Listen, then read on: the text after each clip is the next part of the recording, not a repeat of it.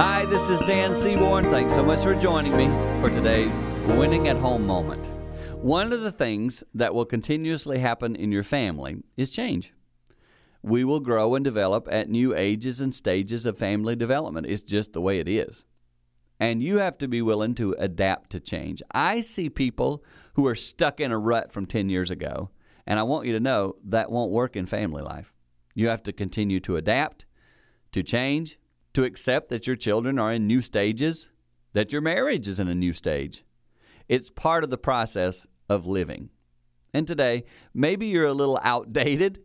Can I just say, take a moment, get up to speed with what's going on in your family life, make some changes and adjustments. Seek help with that if you need to. Of course, sometimes you might need guidance through that process, but go for it and see if that helps you grow and continue to win at home. For more tips like this, hit our website, winningathome.com.